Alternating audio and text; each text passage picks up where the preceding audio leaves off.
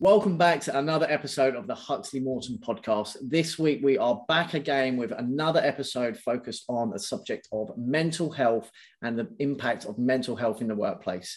As always, I am joined by my regular co-host, Adam Walker, and we are going to be speaking to Ed Hearn, Principal Clinical Data Manager.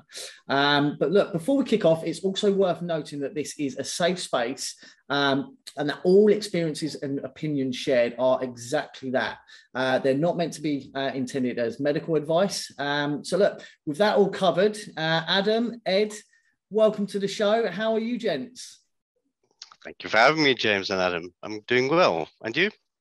Very well indeed. Very well indeed. The sun has been out in London this week. I'm just back from my sister's wedding. Blue skies all weekend, so cannot complain one bit. Great to be here also. Lovely to see you both. Look, Ed, thank you so much for jumping on with Adam and I. I know that Adam has only recently been on the show and shared kind of his experiences with mental health and challenges along the way.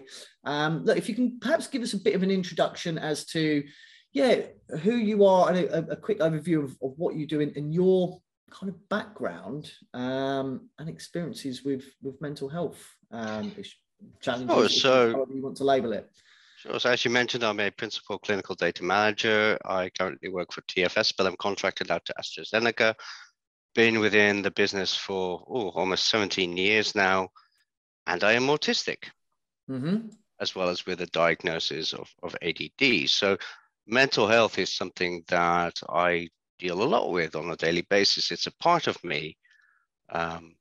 And luckily enough, I have found the support that I need and the resources that I need to help me within my work. And I can honestly say I love my job. I'm probably one of the few people can actually say that, but it helps me a lot from an autistic perspective. So look, I guess with that in mind, I guess I've been very open that my knowledge on mental health challenges have been limited up until kind of recent times. Look, if you can give myself and our audience kind of an overview of what autism is, and perhaps if there is any difference between is it ADD or ADHD that you're diagnosed with as well? So it's ADD, which is the attention deficit disorder. It's without the hyperactive part. So internally, I'm very chaotic, but you don't see that. I don't exhibit any, hyperactive behavior. Autism is a spectrum. That's what it's mainly known as. It's now, I believe, in the DSM-5, it's autism spectrum disorder. It used to be known under quite a few different labels or brackets, as you so. I have what used to be known as Asperger's syndrome, right? Which is otherwise known as high functioning autism, which I kind of disagree with, because to me autism is functioning in and of itself. Common don't really want to use the word symptoms, but common things that I have are characteristics, or what the stereotypes are, I guess, because that's perhaps what people will know as the label. I think the biggest stereotype out there is Rain Man. Dropping the matches on the floor and then someone being able to count them. That's a very stereotypical thing.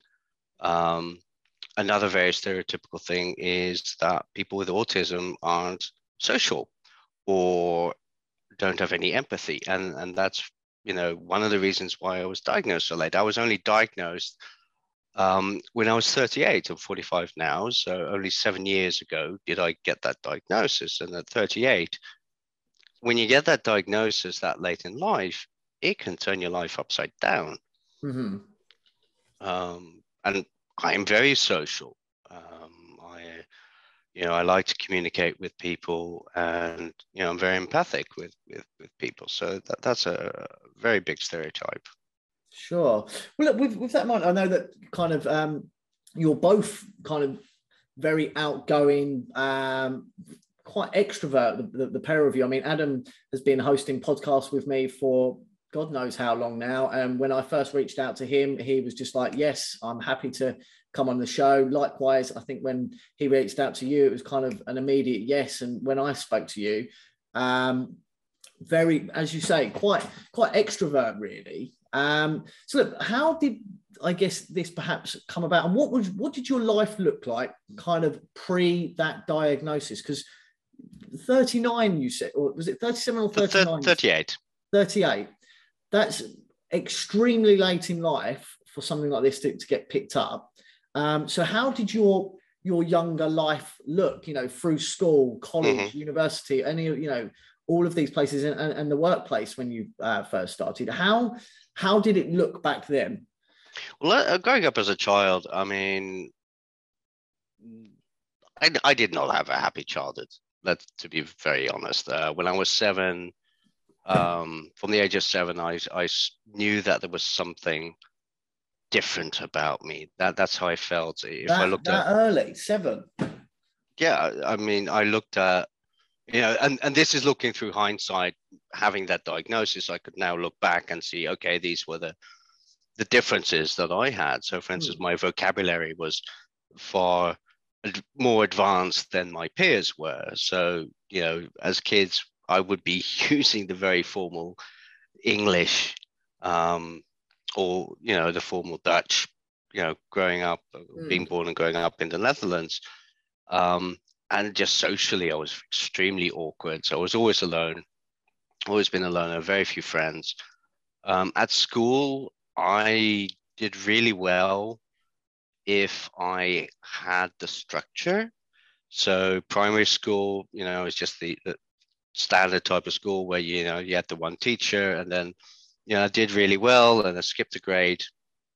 And then I got, you know, to the Montessori school, which is very unstructured, and I didn't do well at all. And then because I skipped a grade when I went to secondary school, I was a year younger than most of my peers.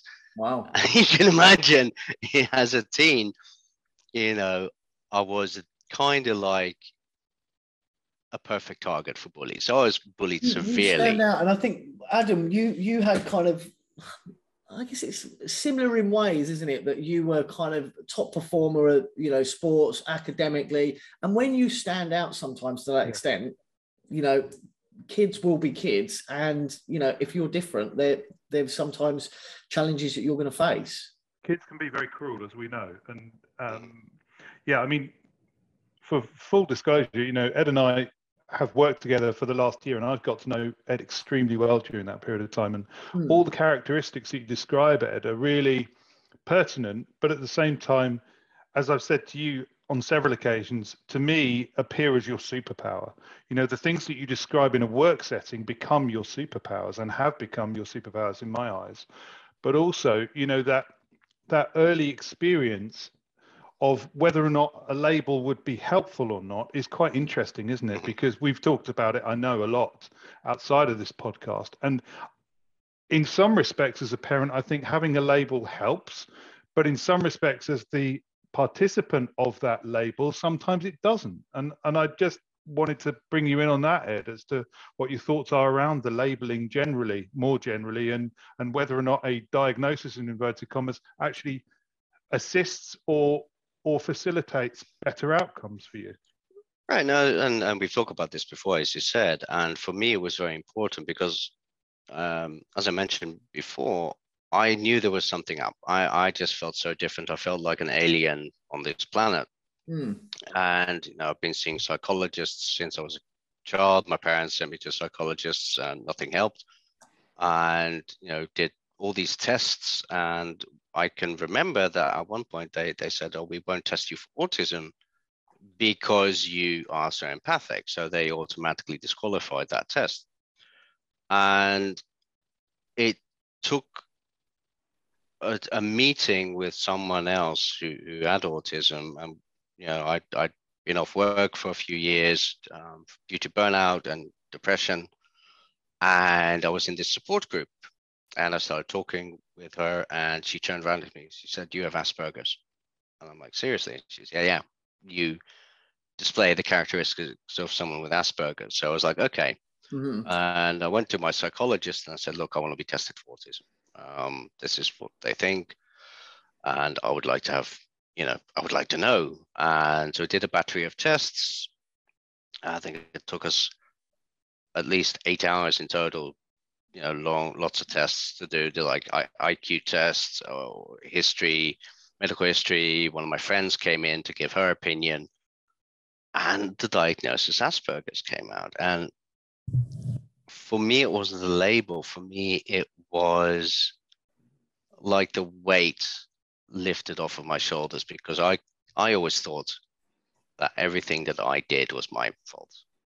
Right. And I wasn't the perfect son, or because I used to act out as a kid, and I always saw myself as the black sheep. And in what way did you act out of interest, Ed? I'm just thinking. I had anger attacks. It just the frustration of not being able to communicate with my family. Meltdowns as a kid, just being over.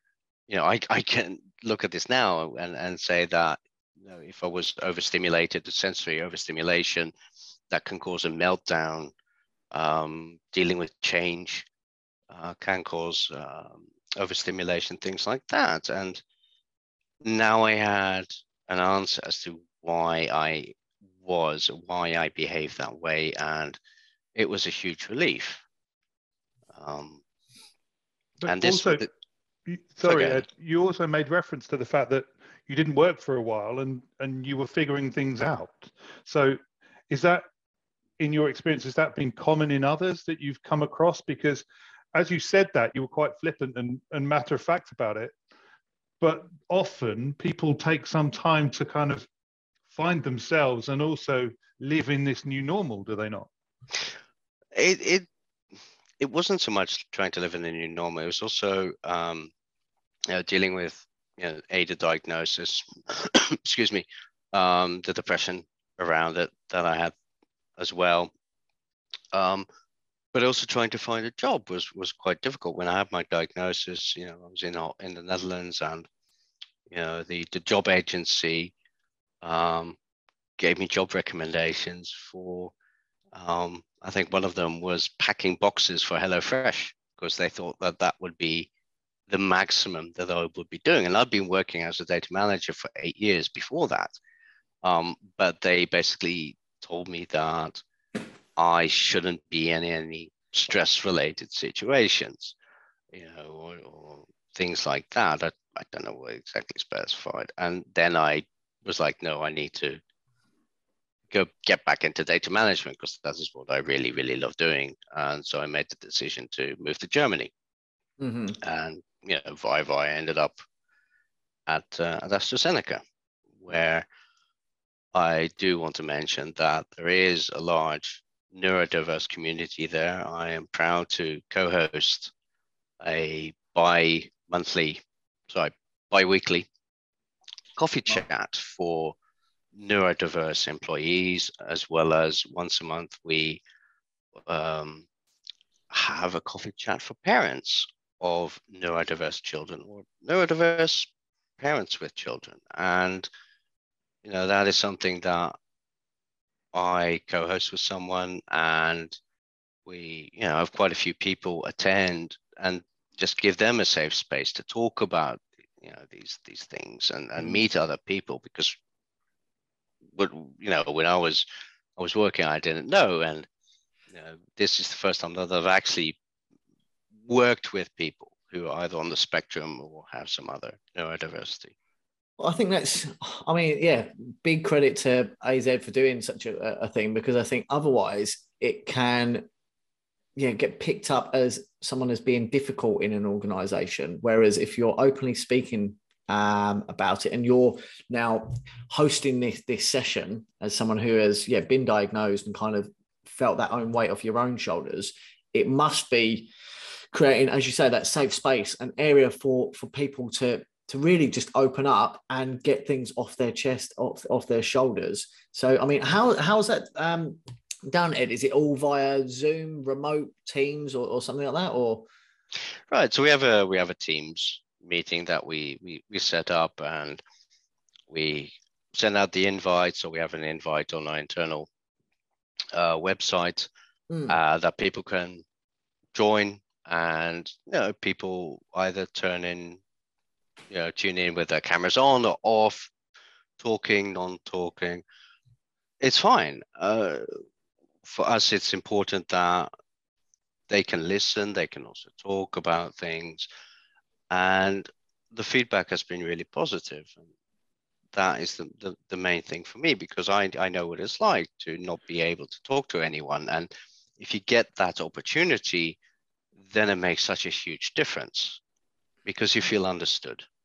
And have you been, I guess, surprised by anything while hosting those conversations? Is there anything that's taken you back, or you've just thought, wow, I wasn't expecting that? I mean, what's the general feel of the meetings? I'm guessing if all is going well, it's very rewarding, but useful to kind of understand how this has gone, because there may be other organizations out there thinking, you know what, that is such a good idea. And I think, it sounds great. So be good to know kind of, the ups, the downs, kind of just a very frank overview as to, your experience with all of that. I mean, so far it's been pretty positive. To be perfectly honest, I've only been running these since January. Again, so far it's been very positive. I get lots of good feedback from, my colleagues. What takes me aback is the openness, the vulnerability to get shown that they feel so secure. I mean, we're all strangers, to be perfectly honest. I mean, it's not just people within data management or clinical research, it's from the entire company. Mm-hmm. So I meet people who I normally would never meet with. And so to have that ability, that confidence to talk about, your issues or what you come up against with, let's be fair, complete strangers, I think is also a testament to those who attend these meetings, that they, are open about it. And again, I'll be monitoring the chat, and I'll see things go, oh, this is great, the best meeting of the week, things like that. And to me, that's very fulfilling that I can provide that. It must be. I mean, I've attended a number of those meetings, Ed, and I think the word that I would describe you in that forum is as an advocate. And people see you as not just the leader or one of the leaders of those discussions, but actually someone who is talking not just from their own personal experience, but actually as an empath, as you've described, someone who understands the challenges. And then as a parent, listening and talking to other parents who have children who have similar challenges, it's absolutely mind-blowing how open that conversation is, James. And as Ed said, there is no judgment in those discussions. And I've even spoken about it to a number of friends of mine who are in different industries, who are leaders in other industries, in construction and engineering and various other fields. And similar to you, they've done the mental health first aider courses. And I've described this forum to them as this safe space where people attend and there is no judgment. And honestly, I think this will be facilitated in many other companies. And as we're talking about it, and Ed is describing it, it genuinely is an entirely open discussion. It doesn't matter what your role, responsibility, salary, position within AZ is. It's an open invitation to anyone within the organization. And sometimes it can be, 15 people. Sometimes it can be many less than that. But nevertheless, there is no less value of a conversation, is there, Ed, I think? Right. I mean, excuse me, I've had a few times where it's just been me and someone else, and we just talk for an hour about whatever. We've had up to 20 people. Wow. which is quite a bit. I mean, okay, not compared to the size of AZ, but for this kind of group, I think is really good. And getting the feedback and is amazing. And last year I took part in a neurodiversity panel for the neurodiversity celebration, which coincidentally is this week as well. And I was actually partnering up with Tim Goldstein from Google, who is an autism advocate. And I basically gave my life story from a work perspective, because that's what they kind of want to go for, is to help managers understand people with neurodiversity.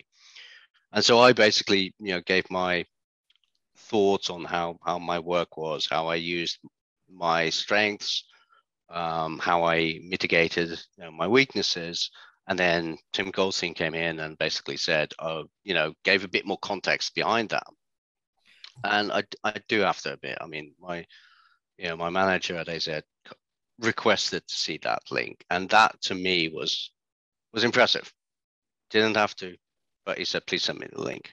There's a couple of questions I want to ask here. I guess firstly, on the neurodiversity group that you've been running at AZ, almost a two-part question, I guess, is that pre that and pre your diagnosis, how would you have preferred to have been approached?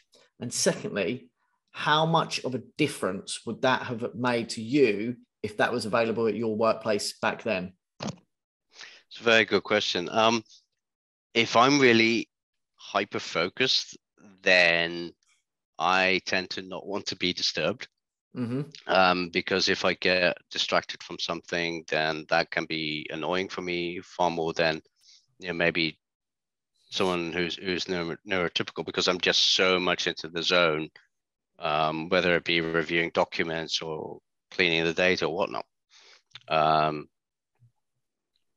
Now, having this diagnosis, I can be open about that and tell people, like, look, I'm not being rude or whatever. This is just who I am. One of the points that I made during this panel discussion was I have a tendency to look away. I can't maintain eye contact for a long period of time, because that's quite tiring for me. But it can be construed as being rude. Why are you not looking at me? What do you think?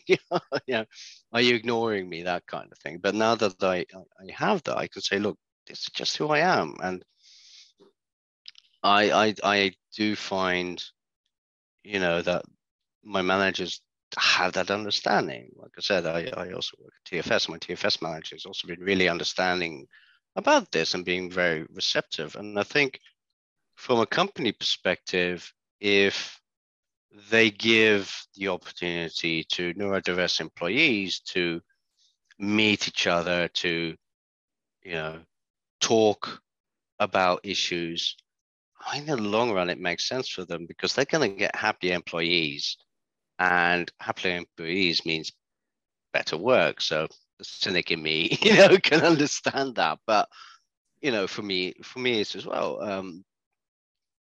I look to the companies that I work for, and because I get that appreciation, that makes me want to work even harder for them to make them succeed. Unpacking that a little bit more, because I'm sure that there's a lot of leaders, managers, business owners that tune in as part of our audience.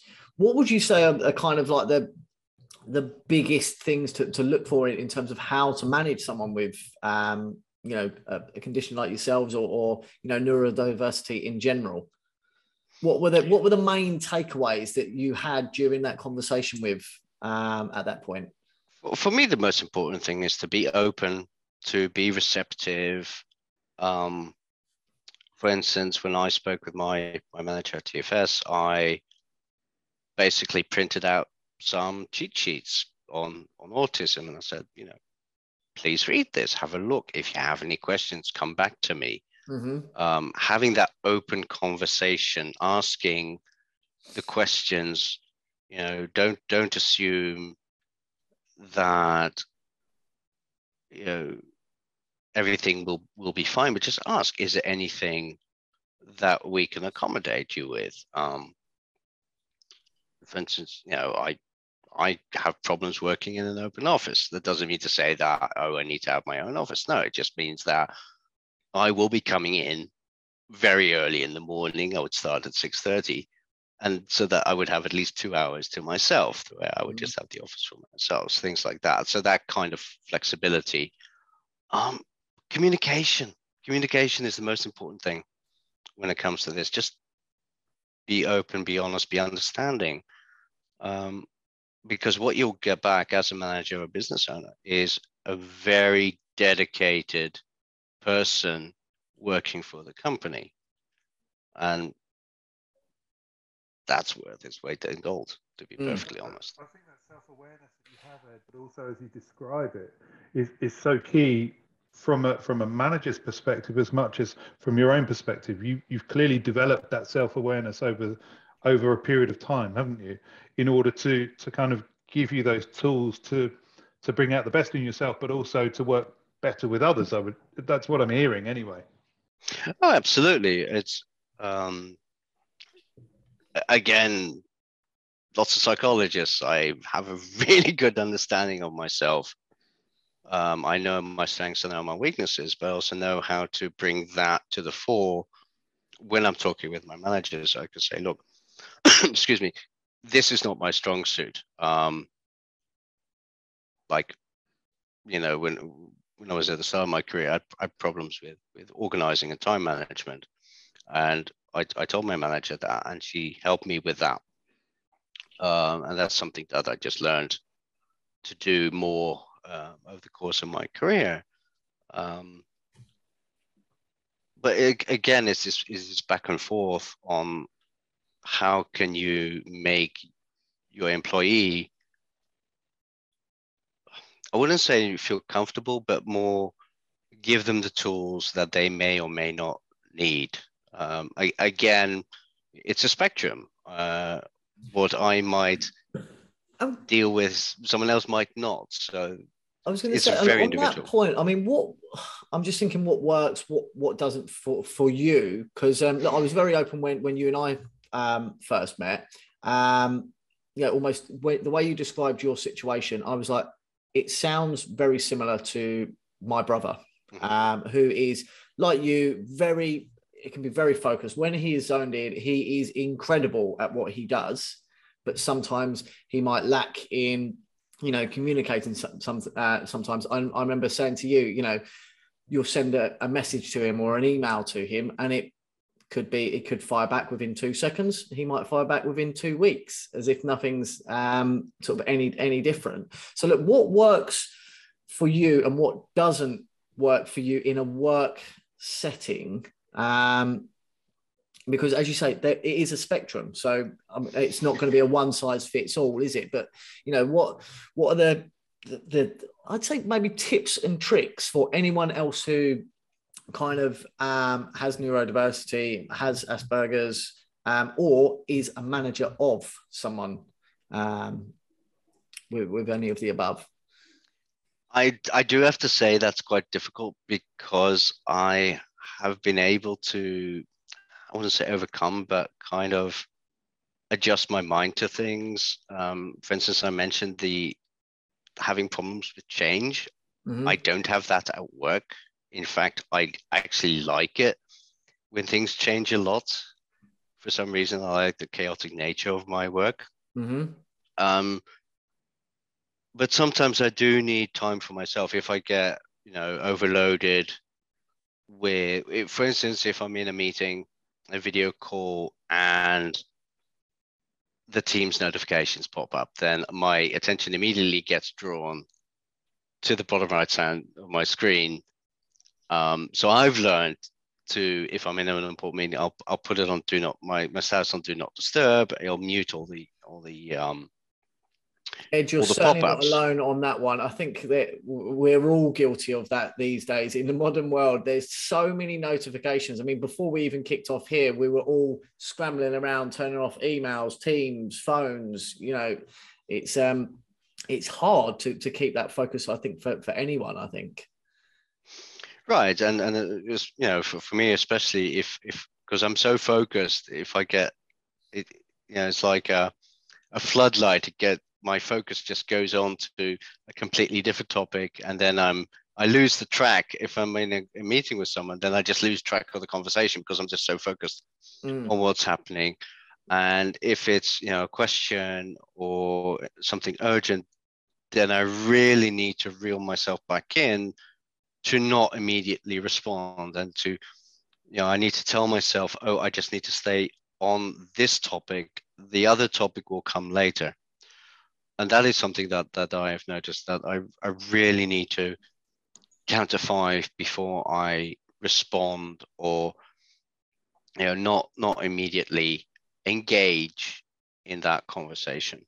Mm-hmm. I just want to follow up on that one as well. I mean, if you don't mind talking about it, Ed, I know that you've shared with me that at times, sometimes you use, well, you're on medication for these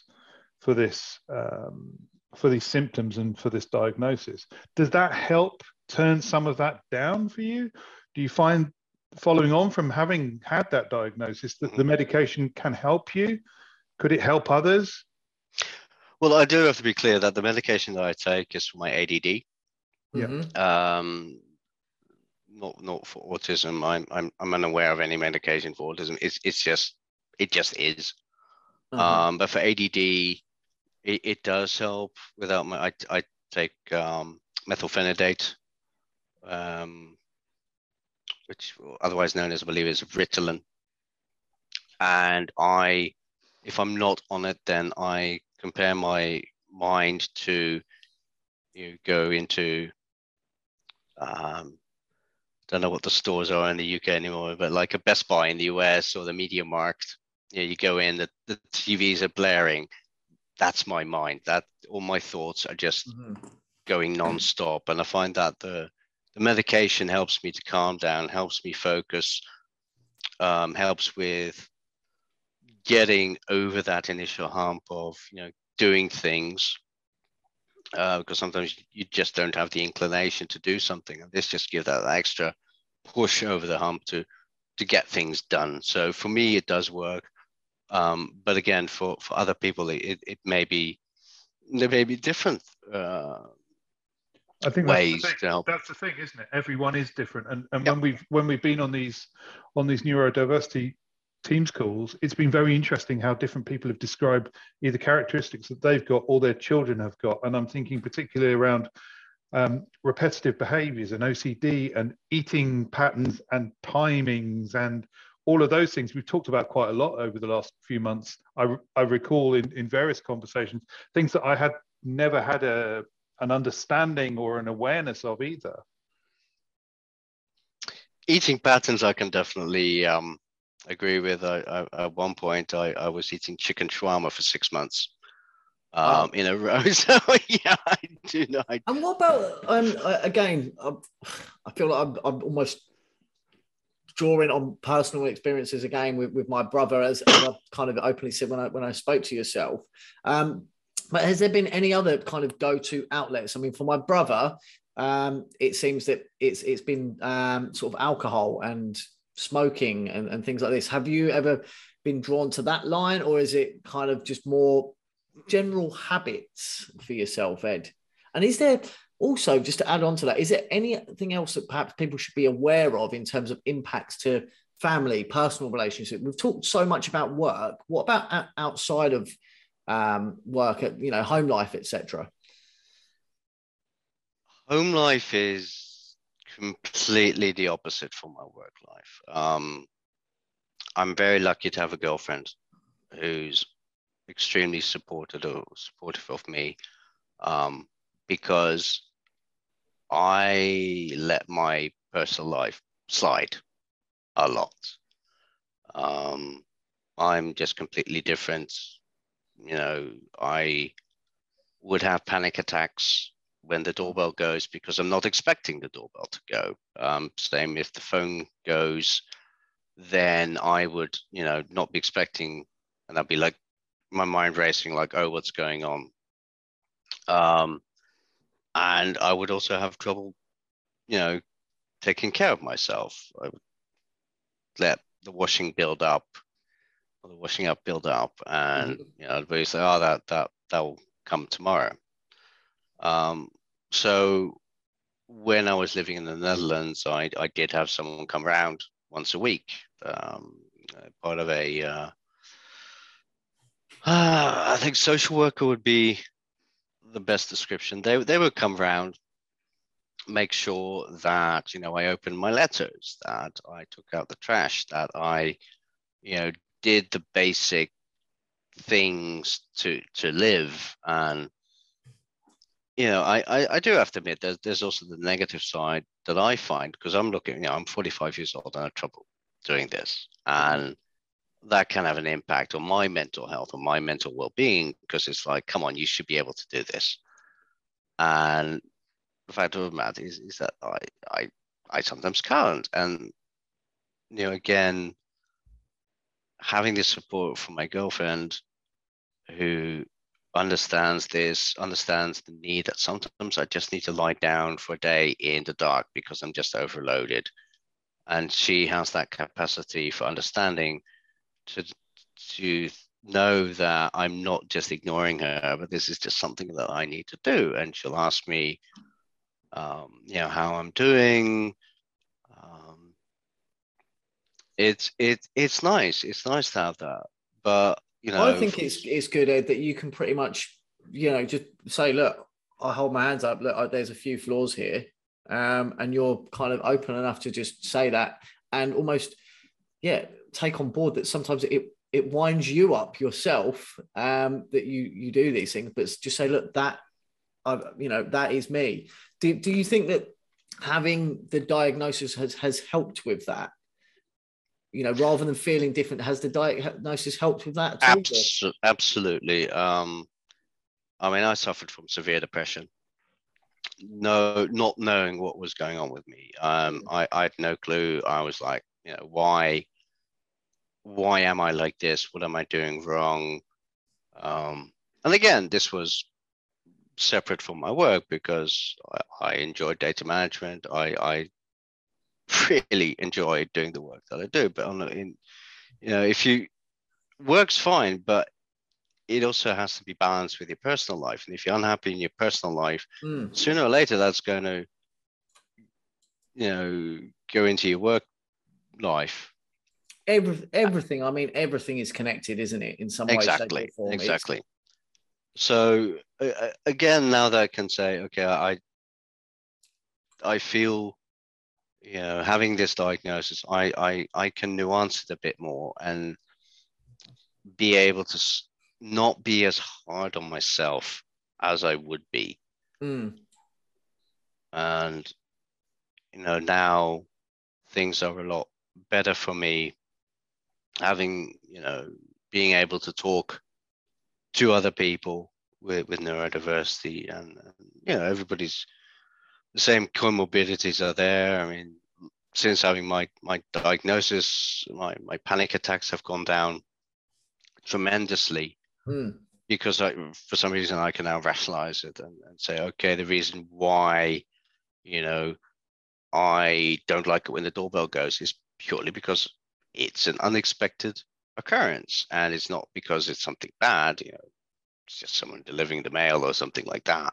But now I can say, you know, that's the reason why, and I can live better with myself, if that makes sense.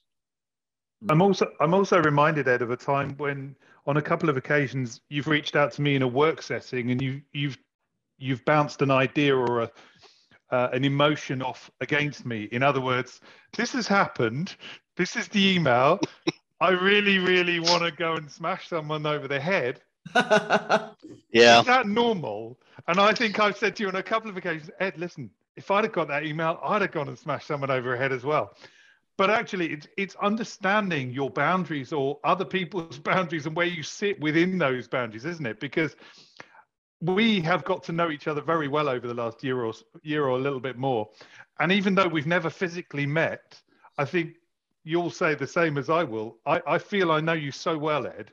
Yeah. And as you're describing and explaining your emotions and your feelings, it resonates so loudly in that day-to-day that you and I interact on a personal and a professional level, because I feel and see these things regularly, and I hope you feel I am that safe sounding board on occasions when you want to check and validate something. But at the same time, as I've said to you before, it's perfectly normal to be irritated as hell by something that blindsides you and comes completely out the blue, because we would all be challenged with those things.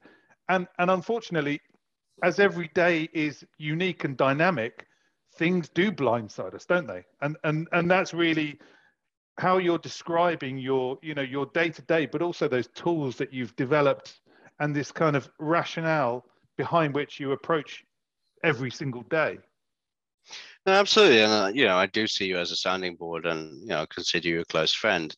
For me, definitely the social interactions. I think with emails, it can be very difficult because I'm missing context. If I prefer the video calls because I can see the expressions.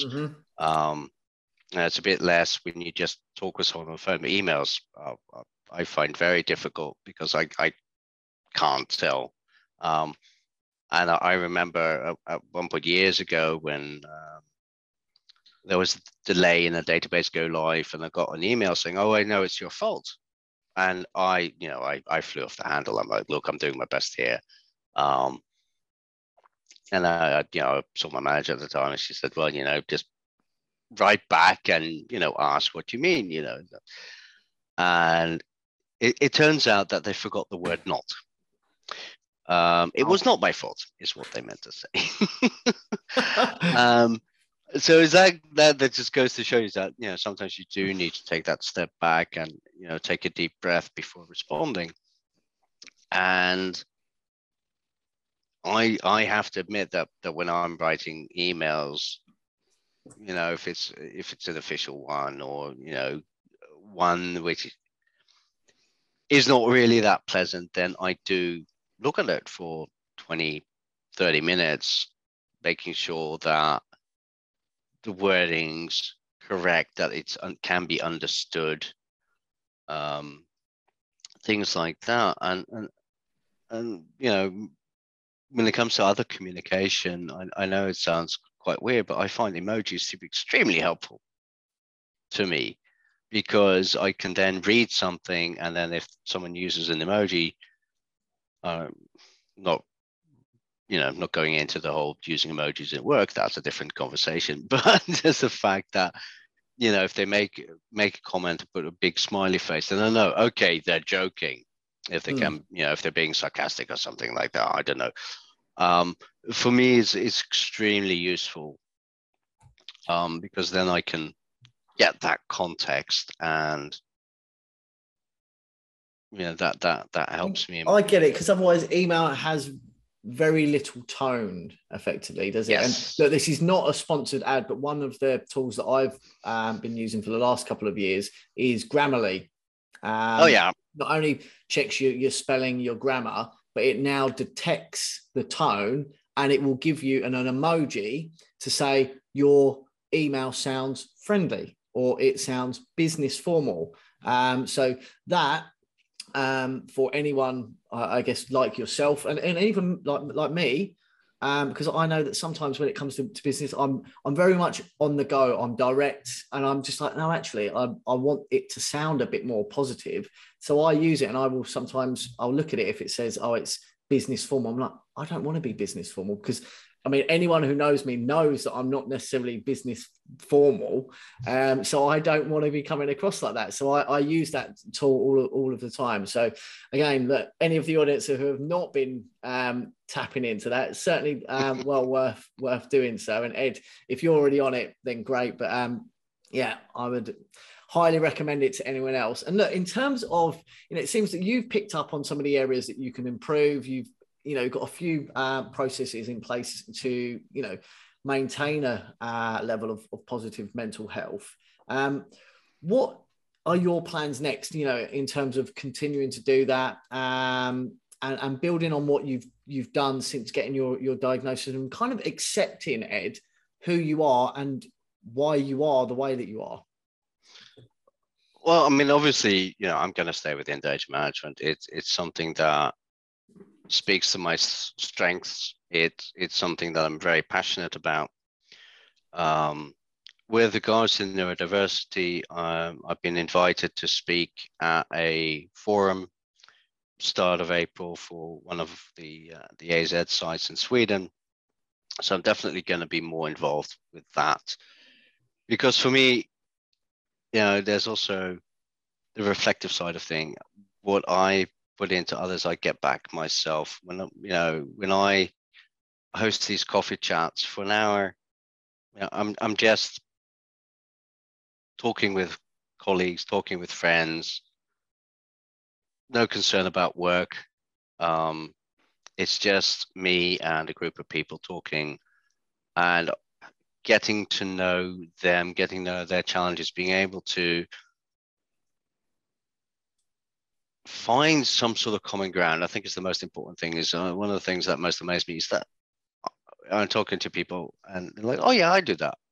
I'm like, really? Helping others is also helping you, and it's kind of that absolutely that kind of doing it together, and kind of that community that you're building effectively. Exactly, because for me the goal is not to just have this, this once every 2 weeks thing. For me, the goal is for people to connect outside of that, to see, oh, they're located near me. Maybe go for a coffee, go for a beer, whatnot, and get that connection and make sure that, you find people that you can talk with, because that is the most important thing, is to talk. Don't keep everything bottled up. That's just going to wreck you. If you talk, find someone to talk with. They may not be able to help, but just the act of listening helps so much when it comes to mental health, at least in my case, where I can talk to my girlfriend about all these things, everything I do at work. She's not in data management field. She's in a completely different field. But the fact that she listens and she remembers, and she's like, oh yeah, that's this and this, that helps so much at the end of the day. It recharges me. Good to hear. We've had this conversation many times with other people on the podcast who've described that experience of talking, helping, and facilitating the neurological pathways, but understanding the outward signs and the inward personal understanding that you gain from talking, but also having someone who is a willing listener, and there is no judgment. That was the thing I was thinking as you were saying that, is in these forums, there is no judgment, is there? In this conversation today, there is no judgment. In fact, I actually think, as you do more and more of these experiences of sharing, you will gain more and more capabilities and skills with which you can broaden that understanding outside of a very small environment and just make it so much bigger. Because every time I hear you talk about this, I have a whole different perception, and it just keeps going up and up. And as I've said to you before, Ed, I think you're an amazing guy. I thought you were an amazing guy before I knew all these things. Genuinely, I can't quite believe we've never physically met, but I can't wait for that opportunity to meet you in person, because Agreed. I actually genuinely feel like I want to give you a hug right now. And I'm a hugger. I love a hug. Well, I guess that I would mirror that. It would be great to meet up when you are perhaps next in the UK, grab a coffee, grab a beer, hear more about that. But look, before we do let you get off and close the show, we always finish the podcast with a quick fire question round. And I guess I'll kick us off, and then that is, again, taking you back, given what you know now, what would you have said to yourself at the time? So whether it was your 7-year-old self or your teenage self, when you were thinking, I'm different, what would you have said to that individual? Quite simply, it will get better. It sounds like a cliche, but if those people who are listening who are suffering with mental health, it will get better. Cool. Like to hear it. Good to hear. Is there one particular book or resource that you would recommend for our audience, Ed? Because people listening to this, and they're always looking for tips and tricks, and I think you've given us a lot today, but is there one particular one that you would recommend more than others? I don't really read books on the topic. I kind of do things rather than read about it. So you just act and do. Yep. Perfect. Thank you. Cool. Well, look, I guess speaking of doing in that case, what would you say is your go-to stress reliever? You know, I've often spoke, for me, it's boxing, it's sport. What's your go-to stress relief? Quite easy, computer games. I'm a gamer, but I also just like to, sit on the couch, watch a Marvel movie with my girlfriend, and talk about it. I recently introduced her to the Star Wars movies, so. And any particular game, Ed? I mean, I've been out of the gaming world for a while, but certainly as a teenager, I was big on gaming. And I know our man Joseph Heron is also big on gaming as well. What's the go-to game? I think that's a topic for another podcast, but I would definitely role-playing games, the CRPGs, JRPGs, real-time strategy games, just anything to get my mind off things and just get me focused on something else other than work. Perfect. Awesome. I mean, you've talked about so many different things today, Ed, but just to round it up, we would love to ask you what piece of advice would you give to anyone with the early signs of difficulties in mental health, wherever they may find themselves? What would be your best piece of advice for those individuals?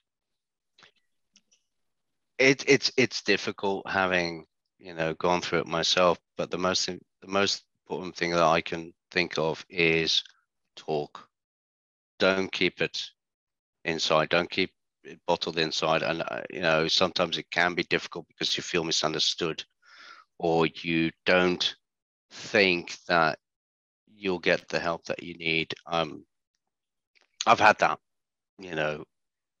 for over 20 years, but just talk, reach out to someone. It may work, it may not work, but it's worth a shot. I like Great it. advice. And I think many other people have said that, haven't they, Adam? So look, sound advice. Absolutely. There, Ed. And look, before I just want to say thanks again for coming on the show and being so open, honest, transparent with everything that you've been through and with the advice that you've given. So look, for anyone wanting to reach out to you to hear more about these diversity talks, or neurodiversity talks, or anything else that you are doing on this subject, what is the best way to get a hold of you? The best way would probably be on my LinkedIn. Mm-hmm. Perfect. Just connect, send you a message, reach out. And it sounds as though, look, you're clearly happy to talk. That's, you're an advocate of that. So perfect. Well, look, we'll get everything hooked up and online. But look, thank you once again for being a part of the Huxley Morton podcast. Well, thank you for having me, James. Thanks. Thank you, Adam.